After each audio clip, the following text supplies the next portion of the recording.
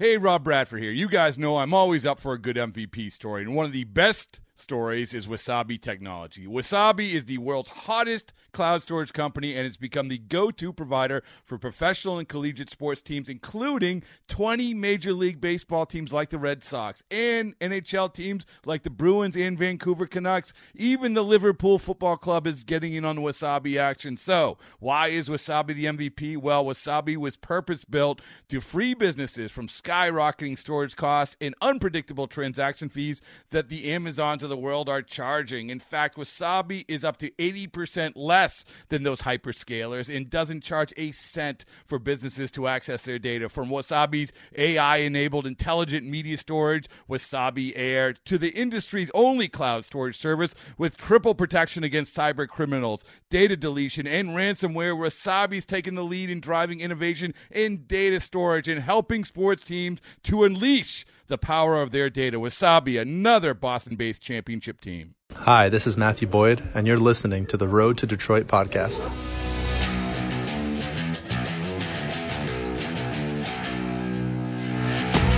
You're on the Road to Detroit, the podcast. Here's your host, Dan Hasty.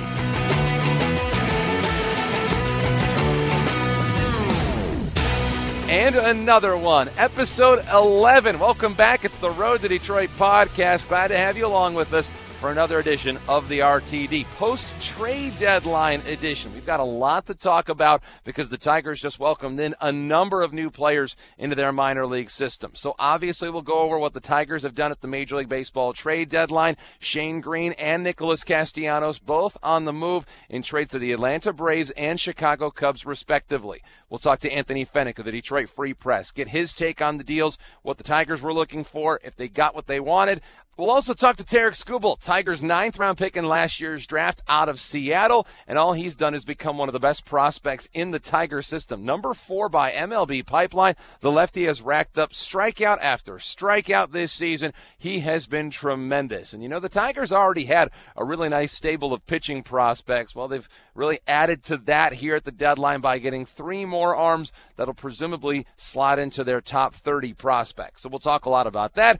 Tarik Skubal, Anthony Fennick, it's all on the way here on this edition of The Road to Detroit. For now, let's hit the on-ramp.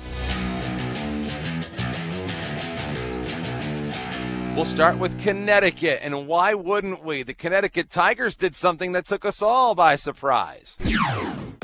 Corey Bahena on the rubber. Looks in to get the sign from Alfonso, likes what he sees and sets. He fires the 2-2. In there for a called third strike. The Connecticut Tigers have no-hit the Tri-City Valley Cats. Corey Bahena finishes off the deal for Connecticut, and the Tigers mobbing Bahena on the mound. Elijah Gonzalez on the Connecticut Tigers radio network. 4 pitchers combined for a no-hitter. Congratulations, Jack O'Loughlin, Michael Beeline, Kyle Thomas, and Corey Bahena. All 4 of those combined to no-hit Tri-City in a game last week. And I'll tell you what, it doesn't matter if you're in Major League Baseball or the New York Penn League, a no-hitter is a no-hitter is a no-hitter. That is very cool. Congratulations to something that I know all 4 of those guys will remember for a very long time. As for Riley Green, 5 more hits for Riley Green this week. He scored a run. That's cooled off a little bit, 250 in his last 10 games, 10 strikeouts to 3 walks, but he's just a hot streak away at this point. To me, ending up in a place maybe even as far as West Michigan before season's end. Speaking of West Michigan, the Whitecaps won 2 of 6 games in their homestand before they went on the road. Parker Meadows is starting to perk up a little bit. A 6-game hitting streak, 4 RBIs, hit his 7th home run of the year in one of the series against Great Lakes, a Dodgers minor league affiliate. He's improved his average almost 50 points since the month of May. Meanwhile, some of the newbies, the 2019 draft class, Cooper Johnson, a 6th-round pick out of Ole Miss. He's hitting .257 at the plate, but a .382 on-base percentage since he was promoted to West Michigan. 4 hits, 3 RBIs at his first pro home run this past week, but the defense is really the calling card for Cooper Johnson. He was considered the best high school defensive catcher coming out of the draft back in 2016. Reds ended up taking him, did not sign, but then he went to Ole Miss and really started to find his groove, especially at the plate, and now he's a much more refined product on the offensive side than he was when he was looking at going pro a couple of seasons ago. But it certainly is his defensive ability that sets him apart. As for Lakeland, they lost 2 of 3 against Florida, then they won 2 out of 4, split a series on the road against Fort Myers. Dylan Rosa continues to hit the baseball. Boy, it feels like every week we're talking about what Dylan Rosa's up to. He recorded 8 hits, 5 runs batted in, and home runs in 3 straight games. Off to Erie. The Seawolves took 3 of 4 at Altoona before winning 4 out of 5 at home against the Trenton Thunder. The pitching staff, really top to bottom, was exceptional. Logan Shore, 5 scoreless innings. Anthony Castro, 5 2/3 of 1-run ball. Casey Mize, 6 innings of 1-run ball. Alex Faedo, 2 runs in 6 innings, 7 strikeouts. Matt Manning, 7 scoreless. Kyle Funkhauser, 6 innings, 1 run, 10 strikeouts. Really, top to bottom, everybody who made a start for Erie was on point. Jose Azocar, 10 base hits, 6 runs batted in this past week. Also hit a pair of home runs for the first time in a professional game. So congratulations to Jose Azocar, who's starting to see a little more power as he gets a little older. He has really never been a guy with a ton of power, but this year, 8 home runs for Jose Azocar. Cam Gibson, the former MSU Spartan, the Michigan native, 5 for his last 12, 5 runs batted in, had a grand slam as well. And off to Toledo, the Mud Hens won a pair of games before a 6-game road trip. Then they came home to win 1 out of 2 against Louisville. The Tigers are finally starting to see some of the guys from that Justin Verlander trade bubble up towards the big leagues, namely Jake Rogers. And we're going to talk about this a little bit later on, but Rogers finally called up. We had talked to him on an earlier edition of Road to Detroit. So excited for Jake Rogers to go up to the major leagues. Let's go ahead and save the Jake Rogers stuff for a little bit later on here on the Road to Detroit. That's a look at the on-ramp. The Road to Detroit podcast continues. Well, nobody's had their name talked about more. Tarik Skubal, who has virtually come out of nowhere to establish himself as not only a Tigers prospect, but one of the best prospects in the entire organization, comes in ranked number 4 by the folks at MLB Pipeline. Tarik Skubal, he's a tough one to get. He joins us right now. Tarik, congratulations on a great 2019. One of the things when you came to your first full season assignment in West Michigan, everybody wanted to know about you was, how do you say your name? And thankfully, you're able to tell us pretty quickly. Tarik Skubal. Now, I have to ask, where did the name Tarik come from? Is there any significance to that? I noticed a lot of your siblings also have their first names start with the letter T. Yeah, all of us are with T's. But my mom read the name in like an article. At least this is the story that I know. My mom read my name in like an article about like a boy doing something. And she just really liked the story, so the name kind of stuck, started with the T. So, I mean, that's just kind of how I got my name. I kind of wish I was like a Trey or a Tyler or a Trent, just because it's easier and no one messes it up. But it's something I've learned to just kind of like, hey, whatever. If it starts with a T and ends with a K, I'm good with it. I'll respond. What's this been like for you? Because, yeah, you were considered a prospect at the beginning of the season, but now all of a sudden here we are just mid-season, and you're all the way into the top 5. How are you processing all of this? I'm just trying to go out there and compete every time I get the chance, every fifth day or whenever I get to start. Just go out there, compete, and have fun and enjoy the game. And just, I mean, at the end of the day, it's just about competing. That's just what I've been trying to do. That rotation in Erie, they're not bad, aren't they? Tell me about what it's like watching guys like, I don't know, Casey Mize has had a tough couple of starts, but you've got a pretty good look at him, Matt Manning, and, you know, now just they're adding to it considering Joey Wentz will be in that rotation, another lefty alongside you, but Logan Shore's there as well. I guess if we could just kind of, you know, go through one by one just what you've seen and what your impressions have been from these guys. We'll start with Casey Mize. What's his impact been watching him? I just kind of watch how he works, his routines, his work ethic, how he takes care of himself. It's all really impressive. It's just the type of guy he is. He's just all about his business, and it's something you can learn from, definitely. Matt Manning. He's extremely gifted out there. He gets really good extension on his fastball and all his pitches, and you just kind of watch how he works on the mound. Pretty effortless, I think. And it's just something you can learn from, too, how he kind of attacks hitters and keeps them off balance. I know you've only been there for about, a month and a half now tops, but you've obviously spent a lot of time in Lakeland with these guys in spring training. What about Alex Faedo? Yeah, he's a fun guy to be around. He's a good guy in the clubhouse. And then just watching him kind of go out and compete and attack the zone, it's been fun to watch how he pitches, just kind of pick his brain. And he's really good about understanding hitters, and he kind of tells you little things about teams. Gives you a little bit extra scouting report on how he attacks hitters and what he thinks hitters' weaknesses are, so it's always good to talk to him about baseball. Now you're at Double-A. You started last season. You were quick to West Michigan. Then you ended up starting this year in Lakeland. There was just 3 games for you in low Class A. Then you go to Lakeland. You do really well there. You end up in Double-A Erie. You've gotten a chance to see pretty much all of the highly valued pitching prospects. There's a handful maybe in Toledo you've yet to see, but what kind of things have you learned? Because they always say that Double-A, if you can pitch there, you can pitch in the major leagues. But what are the differences that you've noticed since you've gone up to the Eastern League? Hitters are definitely a lot more disciplined. They make you make better pitches. The zone's a little bit tighter. They just make you compete a little bit more. And then obviously there's a lot more talent up here too. I mean not everybody's better, but our team is also better as well. So our defense is elite. So you just have a lot of confidence in that too. When you get the ball, you can throw a pitch, and if you gets put in play, most likely it's going to be an out.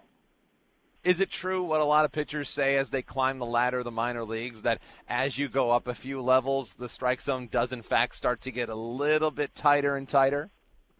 Yeah, I think so. It gets a little bit more true, which is fine. I mean, you got to attack in the strike zone and let your stuff play over the plate. That Erie team has been unbelievable, especially since you got there. You really don't have to score a lot to win when you guys are putting up the numbers you are, but I know you're facing an opponent, but does it almost feel like you have to hold up your end of the bargain because all these other guys are going out and shoving on a nightly basis? I think that's just the competitive nature. You see other guys pitch well, and you also want to pitch well, and that's just competing, even within our team, and not even just against the other team, but our team's really talented, and we're playing good baseball right now, so it's fun to be around. What's kind of clicked into gear for that Erie team? I know that you've only seen them so long, but what's the difference now from what they had going in the first half? It's just really fun to play. Every day it's just fun to be at the field, fun to be in the clubhouse, fun to go play. There's never any stress. I feel like everybody's easy, relaxed, and just kind of being who they are, and I think that's how we're winning games. What's it been like playing from Mike Rabello? I believe this is your first experience with Rabs at Double-A. He's awesome. He's fun. It's fun to be around. He always keeps it easy. You wouldn't know if we were losing 6-0 or we were winning 6-0. He's the same guy always, which is always nice to have. When we're down, we never feel like we're out of the game. There's no stress, no pressure put on us. He's just about playing baseball and getting better. Talking to Tarik Skubal, a 9th-round pick out of Seattle. The Tigers now have you, and you're their number 4 prospect, depending on where you look. But, you were not taken with a very high draft pick. You were still taken in the top 10 rounds, and that's a pretty big accomplishment. But a 9th-round pick for a guy who's a number 4 prospect is pretty rare. Why do you think you ended up going to the 9th round? I struggled my redshirt junior year just with command. I kind of was just a little hard on myself, and I wasn't just competing and letting myself play over the plate. So that's something that I learned from in college, is just letting the game come to you and don't try to force things. I struggled in college, but it was one of the most beneficial years in terms of my career, I think, personally, just learning and just trying to compete and stay aggressive. How much of that was trying to fight it mentally versus trying to fight it physically? Because if I remember correctly, you had Tommy John surgery in college. Yeah, you're exactly right. Physically, I was good to go. Everything was there. I think it was more the mental aspect of just being hard on yourself. I mean, first year back pitching in college again, I took a year and a half off. I expected perfection out of myself, and that's a very hard expectation to live up to. So, I just had to relax a little bit and just let the game come to me and let just my natural ability and just find my arm stroke and just let it compete in the zone. That's kind of what I learned. It's one thing when you have Tommy John surgery, you end up with a lot of time to think. What do people not understand when it comes to having to rehab from Tommy John surgery? I think it's just the time away from being on the mound is the hardest part. I got to watch a lot of games and learn a lot of stuff about playing baseball and how I want to pitch, and I would always try to put myself in whoever was on the mound, like saying what I would do to this hitter in this situation and throw this pitch. But a lot of it's just getting on the mound and actually throwing. I think when you're coming back, you can't expect yourself to be back from week number one, start number one. I mean, it's a process, and I mean, by the end of the year, I was kind of back to where I wanted to be. And then once I got drafted and got into pro ball, I felt like I was fully back mentally and physically. So now we fast forward here to 2019. Are you surprised by all this crazy success that you've had in 2019? It's been an unbelievable year. The strikeouts are just through the roof right now. I'm sure you always thought you had this in you. When it comes to what you've been able to produce results-wise, I know this has got to be a lot of fun, but is this a surprise at any level? I mean, yeah, this was like my goal was to throw well and compete, but I mean, I would never expect to be here, but I didn't think that this is a surprise to be here by any means. I mean, this is where I want to be. This is what I work for. I mean, I'm not going to stop here. I mean, the goal is Detroit, but yeah, this is something that I've been working for.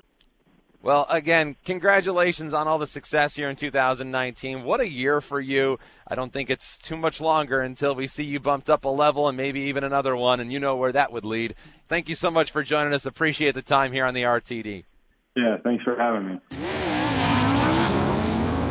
As another edition of The Road to Detroit continues, by the way, we are on location this week. We're actually coming to you from South Bend, Indiana. That's where the West Michigan Whitecaps of Class A are playing their contest this week. They'll play a 4-game series against the South Bend Cubs. We just told you a little bit about that in the on-ramp. The Tigers and Cubs recently made a big trade. It's been a couple of seasons now where the Tigers have spent the trade deadline making deals. Back in 2017, the Tigers traded Justin Verlander to the Houston Astros. They ended up getting Daz Cameron, one of the top prospects in the Astros organization, Franklin Perez, who was a top 4 prospect for the Astros at the time, and Jake Rogers. And it's been Jake Rogers who has come on the strongest over the course of this season. And for the first time on the Road to Detroit podcast, we get to celebrate a player who received his call to the major leagues. Jake Rogers is now a Detroit Tiger. How cool is that? Congratulations to Jake Rogers. He's a kid that's obviously worked so hard to get there, continuing to learn how to hit,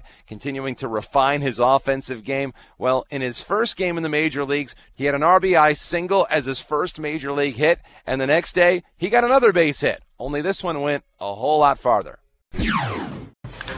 Jake Rogers swings it to fly ball left field, leading on top of the third, way back in left and gone. Jake Rogers, 5th career at bat, home run number 1, and the Tigers take a 1-0 lead in the 3rd.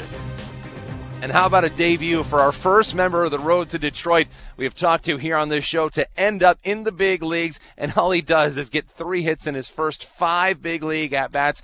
Jake Rogers had his whole family out there in Anaheim watching him play, and of course he's able to put on a good show for them. He is considered Major League Baseball's best defensive catcher prospect. And look, even if he doesn't hit as well as you want, he's going to make every pitcher better on that staff. That's the draw for Jake Rogers. He makes everybody better around him. He's so good throwing out runners. He's a good pitch framer. He calls a good game behind the plate. He's just an absolute backstop in every sense of the word. But Jake Rogers, if he can hit even a little bit, becomes such a valuable player. And 2 games into his big league career, he's showing that he might be able to hit after all. We talked to Jake Rogers on the Road to Detroit. It was back on episode 2. We covered a lot of bases with Jake Rogers. Here's some of the stuff he had to talk about. I think, people, that watch the game really pay attention, really like to watch and value a good catcher. Everyone always kind of says they come a dime a dozen, but, when you have one back there, it just kind of makes everything go a little more smoothly. So, yeah, I think they really do like him, if you pay attention and,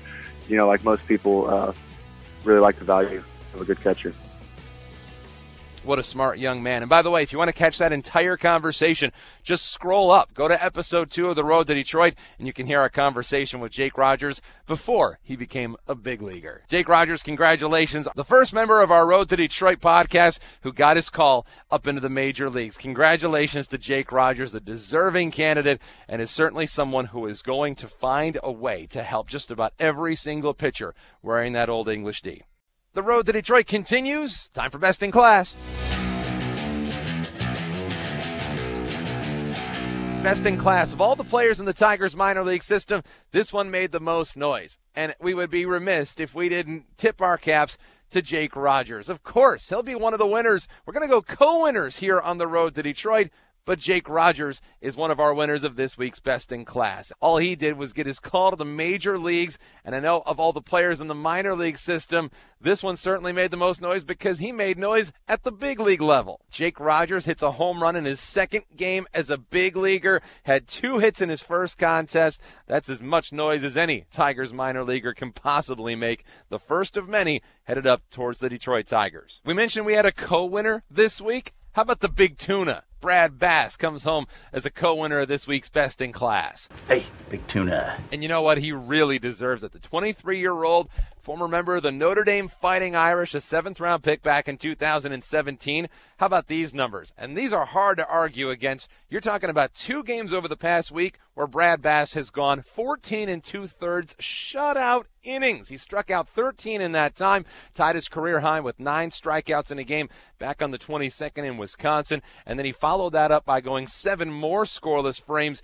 in a victory against the Great Lakes Loons. That's a Dodgers minor league affiliate. Brad Bass, the Big Tuna, has been dominant in his last 2 starts for the West Michigan Whitecaps. Jake Rogers, Brad Bass, your 2 co-winners of Best in Class. Now it's time for the Honorable Mention Award, sponsored by our good friend Dylan Rosa. I guess I have to take you at your word. Number 2. The honorable mention this week is Dylan Rosa. Dylan Rosa this week got a promotion to Double-A Erie. Congratulations to Dylan Rosa. So he does not win this week's Best in Class award. However, he does win a trip to the Erie Seawolves. He went out 3 straight games last week. Rumor has it he listened to this podcast, then went out and hit 3 home runs. So a home run in 3 straight games.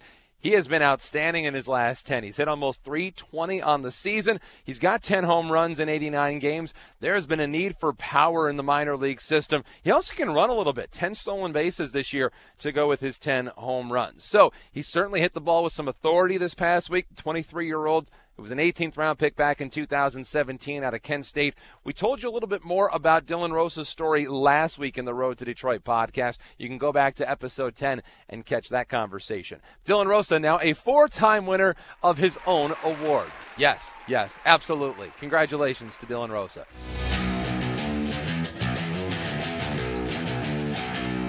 The Tigers make 2 trades at the trade deadline. Within the last hour of the trade deadline, Al Avila even said that one of them came down to the final minute. Seems to be a trend for the Tigers, doesn't it? So the Tigers make 2 deals, the first of which Shane Green, traded to the Atlanta Braves. In return, Detroit ends up with Joey Wentz, a left-handed pitcher, 21-year-old left-hander, the Atlanta Braves' number 7 prospect. Joey Wentz was actually taken 40th overall back in 2016, still just 21 years old. Braves actually gave him $3 million, well over slot for the 40th pick of the 2016 draft, was actually the South Atlantic League's most outstanding pitcher in his first full season the following year. But things slowed down. He was bit by the injury bug, an oblique injury, limited him to just 16 starts back in 2018, and he looked a lot better in 2018. 3-4, a 2.28 ERA, limited hard contact really well. In his career, his opponent's batting average against is .219, strikes out just about a batter per inning, if not more so. This year, the numbers have been a little bit underwhelming, 5-8, a 4.72 ERA, but most importantly, he's staying healthy, and he's 21 in Double-A. So there's certainly some time where he could continue to impress in the Eastern League if he ends up as a member of the Erie Seawolves. The other prospect the Tigers received in return, 24-year-old outfielder, and this is a kid who can play all over the diamond, Travis Demeritte. Some pretty good numbers for him this year. 96 games, 20 homers, 74 runs batted in. He's walked 51 times, so a 286 batting average with almost a 400 on-base percentage. This is a guy who was a first-round pick back in 2013. The Texas Rangers made him that. They took him out of high school. So he's been in professional baseball for a little while now, starting back in 2013. But looks like the Tigers may have the ability to bring him up to the major leagues almost immediately. It's a guy that was not on a 40-man roster, was available in a few Rule 5 drafts. Tigers did not take him, but clearly they liked him enough to pay attention to what he's done over the course of this past season. For Gwinnett, he's been really good. And just looking at what he's done over the last 4 years in the minor leagues, Travis Demeritte has averaged 20 home runs a season. He's got 80 bombs in the last 4 years. He can draw a walk. He can run a little bit. He can play just about anywhere around the diamond. Plays a lot of second base, but he can also fill in at short, third. He's been more in the outfield over the course of the last couple of seasons, but you can move him just about anywhere. So there's a look at what the Tigers got in the Shane Green trade. Now to the Nicholas Castellanos deal.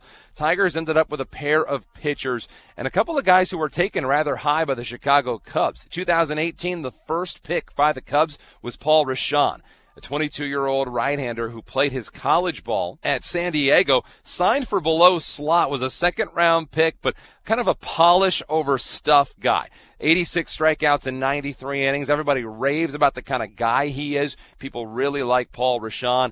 By the way, Paul Rashan actually attended Hart High School. Now, you might not know that name off the top, but that's a school that's produced a ton of major league talent. Get a load of this.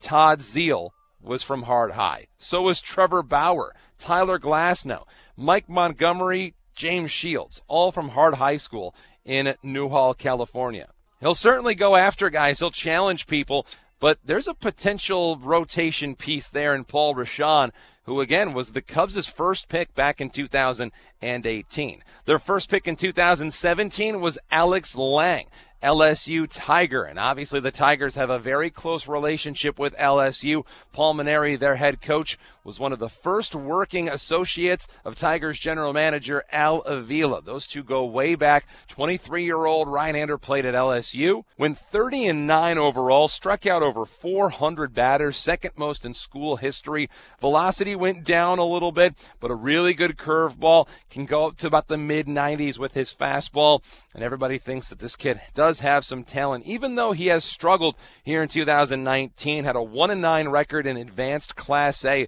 Myrtle Beach, a 7.36 ERA, but he's dropped that down significantly since going up to Double-A.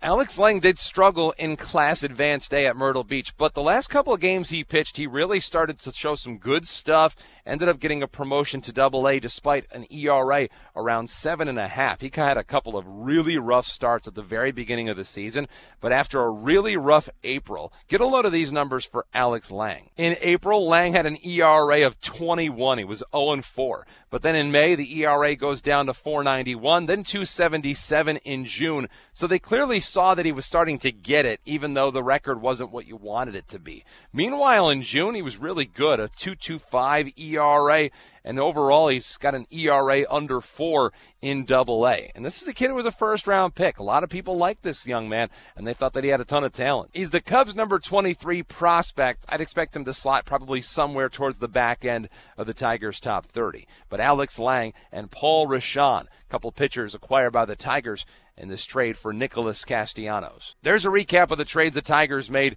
at the trade deadline here in 2019.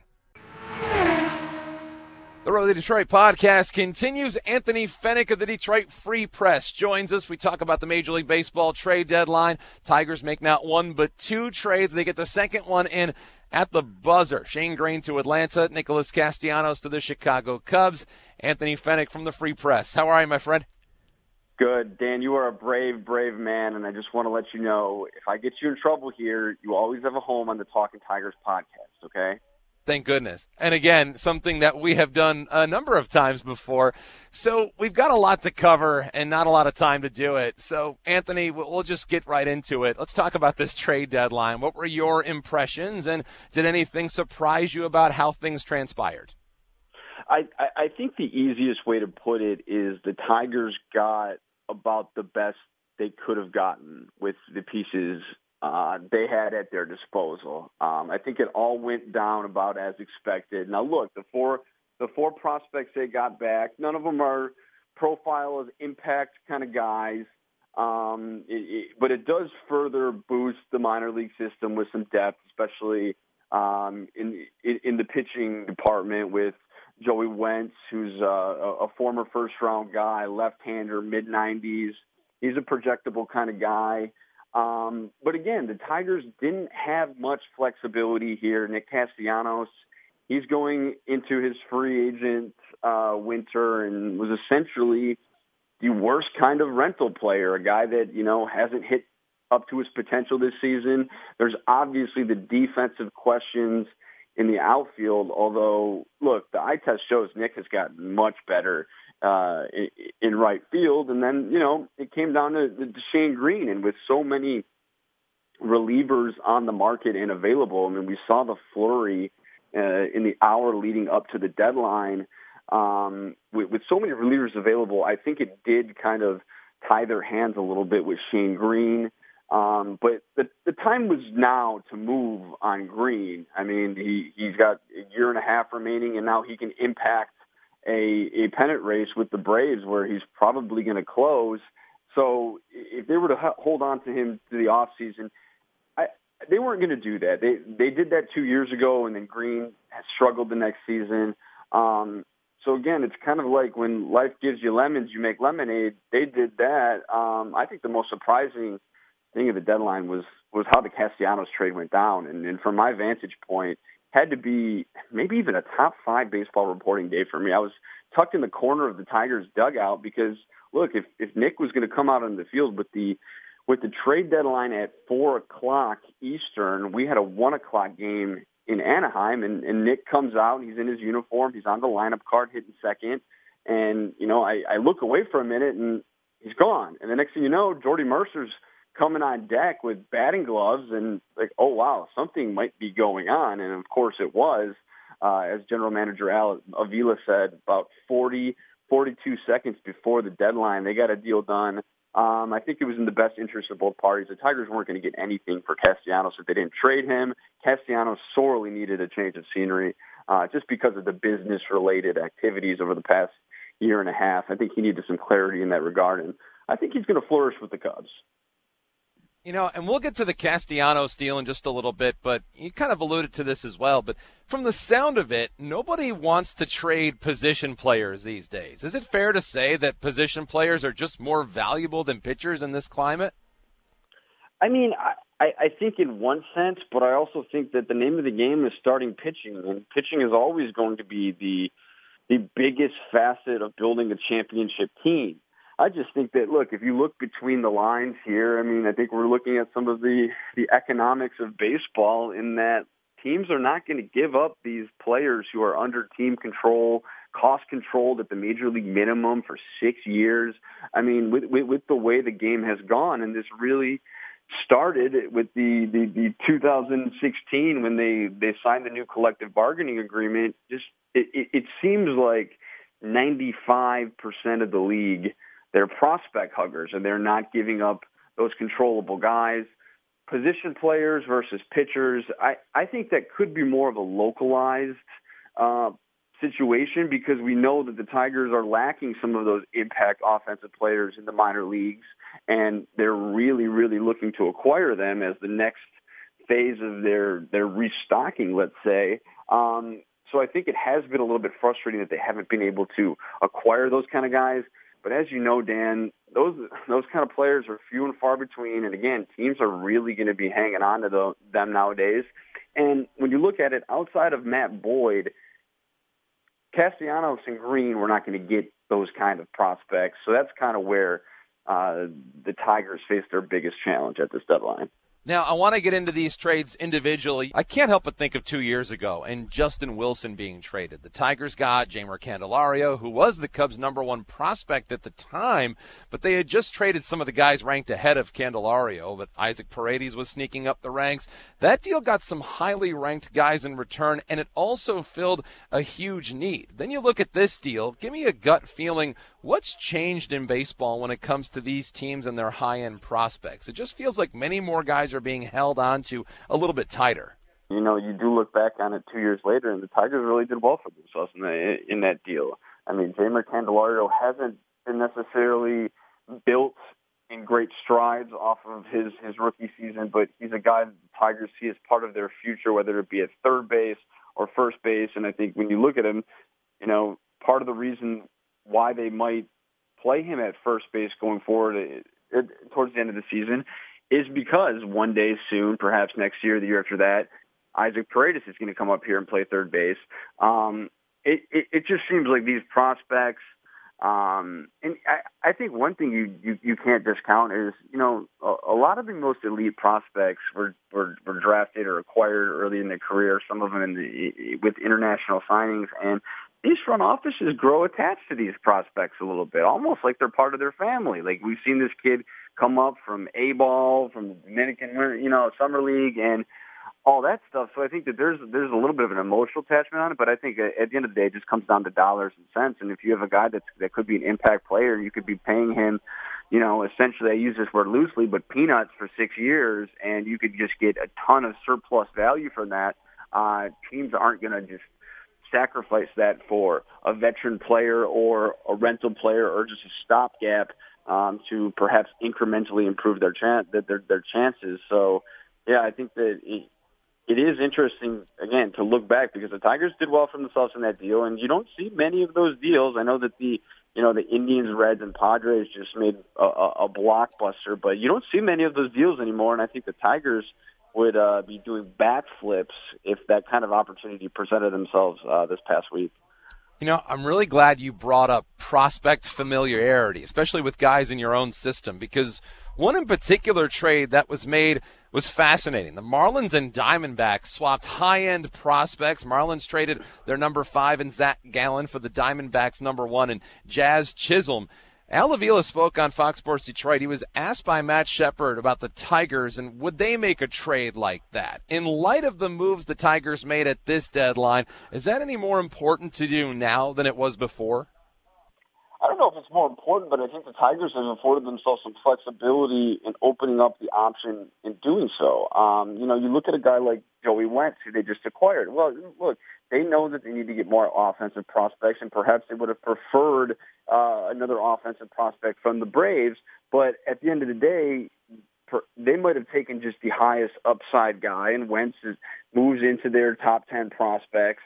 But it also, what they're doing is creating somewhat of a surplus. So if, you know, in the off season they eye a prospect like a Jazz Chisholm or, you know, Jesus Sanchez was just traded from the Rays to the Marlins. If they find that kind of player available, now they have the prospect capital to make that kind of move and not really jeopardize what has really the biggest strength in their organization. So I think it gives them some options. And Al spoke with us yesterday on a teleconference and said that's something that they've thought of and could be in their future plans. So it would be interesting. And quite frankly, Dan, I'm surprised we don't see more of it. I mean, you know, we got all these prospect lists, Baseball America, top 30, you know, MLB Pipeline. There's no shortage of these prospect lists, and these teams have, you know, hundreds of players in the minor leagues. It does surprise me a little bit that teams don't get creative and try to, you know, find a sleeper or a steal or try to really pull one over on another team in the prospect ranks. You talked about what Matt Boyd could have returned had the Tigers decided to trade him. You know, Zach Greinke was the only really headline pitcher that did get moved at the deadline. What were your thoughts on the return, and was that comparable to what maybe the Tigers could have gotten for Matthew Boyd?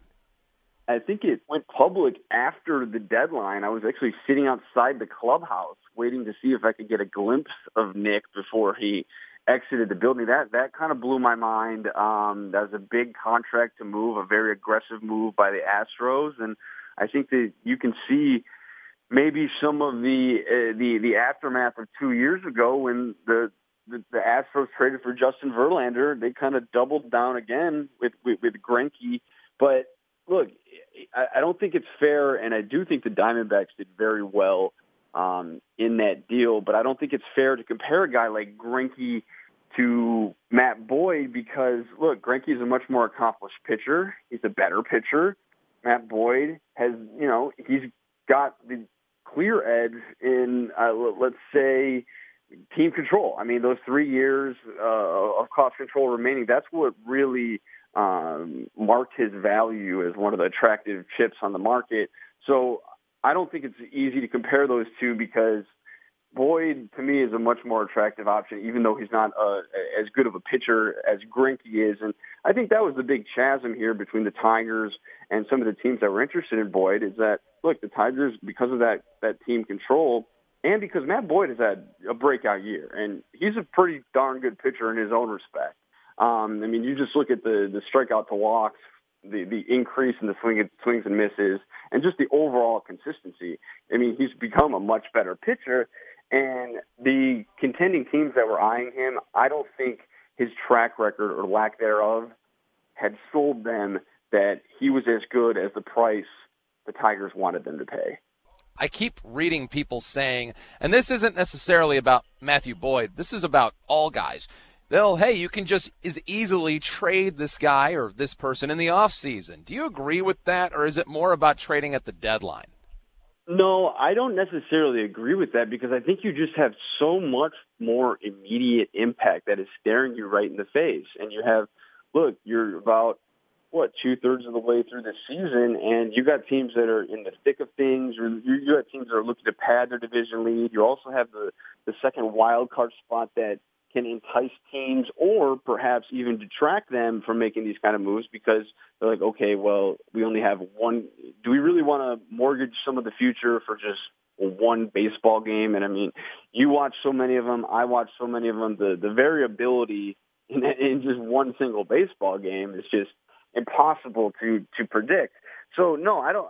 I think if I was a contending team, I would lean on the side of aggressiveness. And again, I'm not the one that's paying the checks or making these decisions, but I think it's a little bit easier because you're going to get instant reward when you add this guy to your roster. You're going to boost the fan base, and you're really going to send a message that you're going for it, and you're going to be acquiring this player at perhaps the most important time of the season.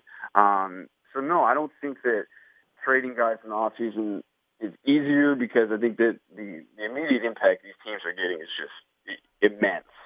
It's not about winning a trade. It's about winning a World Series. Shane Green traded to the Atlanta Braves. Nick Castellanos traded to the Chicago Cubs.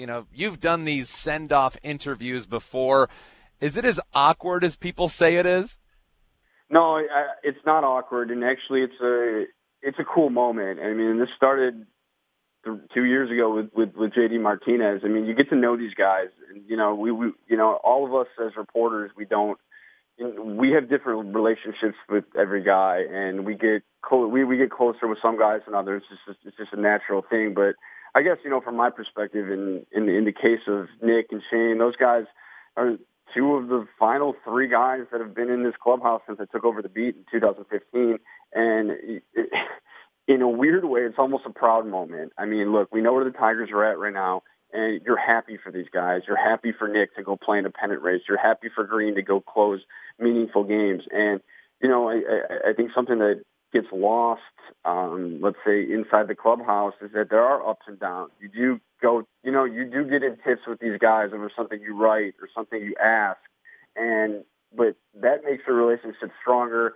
I've actually I've grown to really appreciate those moments because it's also cool, too, because as well as I do, there's a cardinal rule of journalism is no rooting in the press box. But, when Nick Castellanos is going to be at the plate against the Cardinals in the bottom of the ninth inning at Wrigley Field in the tie game, yeah, you're absolutely rooting for him to rip one into the bleachers. And it's cool. And then, on another level, you'll see them down the road. And it makes you proud that they're getting out of here and then the kind of relationship you built with them. Well, good stuff, Anthony. It's only awkward when your recorder bombs out 30 seconds into your conversation. Oh, my gosh.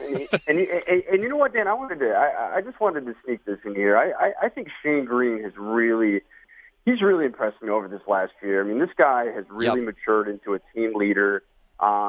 He's a guy that Ron Gardenhire counts on in any situation. I mean, you don't know how many times you'll see a struggling pitcher, a guy that's been shuttled back and forth to Toledo, have a rough day, and you'll be in that clubhouse, and Shane Green is sitting there talking with him. He is taking great strides as a leader, and that's going to be a big blow for this clubhouse going forward the rest of the season, because there's a lot of young guys in there. But he's really blowing me away with the strides he's taken. You're right. I think Shane Green brought a lot more than people realized into that clubhouse. You can find Anthony Fennick on Twitter at Anthony Fennick. Anthony, can't thank you enough. You're a must-follow on Twitter. Thanks so much for the time. Hopefully we'll talk to you again soon. Dan, I appreciate it, man. Thanks. This edition of Road to Detroit rolls along. It's now time for the road ahead.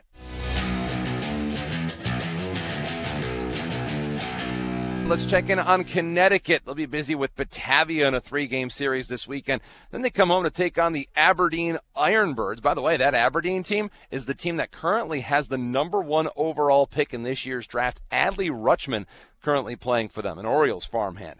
The West Michigan Whitecaps take on Fort Wayne in a 4-game series, and they close out on the road before returning home for a 3-game set against the Bowling Green Hot Rods. That is a team that also had the number 1 prospect in the game in Wander Franco before they ended up promoting him up into Class A Port Charlotte. Meanwhile, Erie starts a 3-game home set against New Hampshire on Saturday before they hit the road to take on Portland. That'd be the Beavers, in case you're wondering. Meanwhile, Toledo starts a 3-game series at Louisville on Saturday before they're home for 3 against the Buffalo Bison. So that is a look at what the teams have on hand. Obviously, we'll keep a close eye on all those great pitchers in Erie. Meanwhile, we'll also focus on some of those new players acquired by the Tigers in these trades. Alex Lang, the former first-round pick. Paul Rashan, the first pick of the Cubs back in 2018.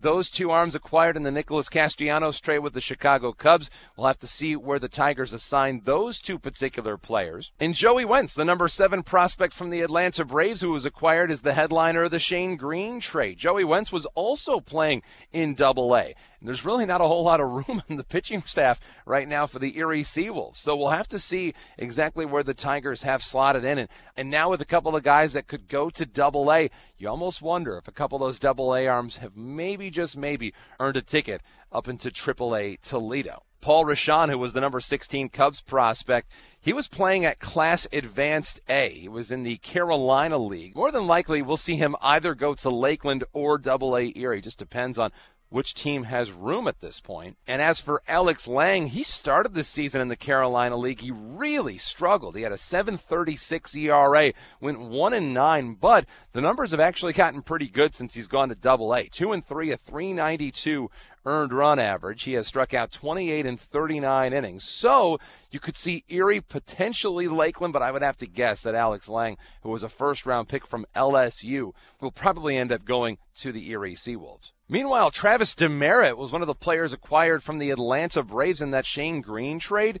Al Avila was talking to Fox Sports Detroit, and he was saying that Demeritte could join the Tigers immediately. Thought he was ready for the big leagues right now. So Demeritte could certainly end up right with the Tigers, and that's something the Tigers wanted. They wanted a bat that was ready to go to the big leagues immediately. So if Travis Demeritte goes to Detroit, he would certainly have checked that box. Well, that'll do it for the road ahead. When it comes to this podcast, the Road to Detroit appreciates what you guys do. But even better, it's so vital for the minor league system to have a voice, to have a chance to catch you up on everything that goes on from the week that was, the week ahead. We look into trades, we look into draft picks, we do it all, but we can't do it without your help. A big way you can help us is by clicking subscribe. Finding us on Apple Podcasts, Google, Spotify, whichever way you access this show, click subscribe, make sure you don't miss another episode, and that way we can continue to bring you the latest and greatest from all the players on the road to Detroit. I mean, heck, we got to celebrate a guy like Jake Rogers this week.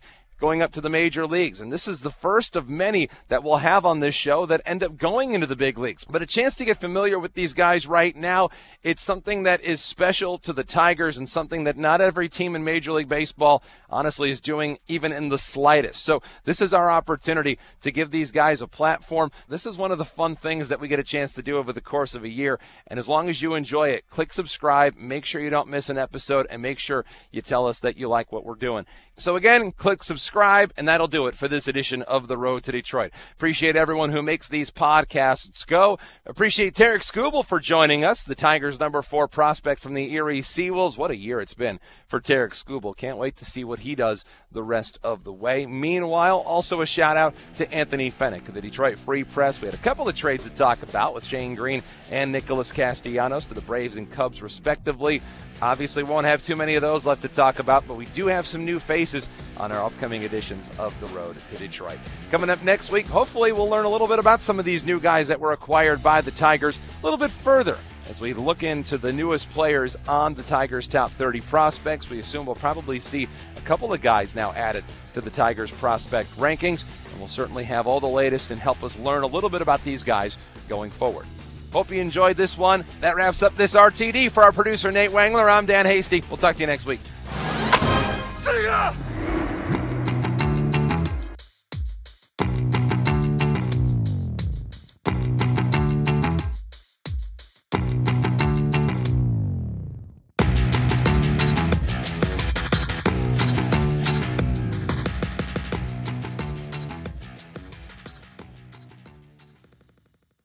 It's blazing hot outside. You get in your car to turn on the AC to get cold air pumping, but it blows hot air out. This issue is commonly caused by low refrigerant due to leaks in the AC system. You want an easy, all-in-one solution that will restore the cold air in no time. AC Pro Recharge Kits make restoring cold air easy for even those with zero DIY experience in less than 10 minutes. Save time and money versus going to a shop by picking up an AC Pro Recharge Kit today. Be a pro with AC Pro.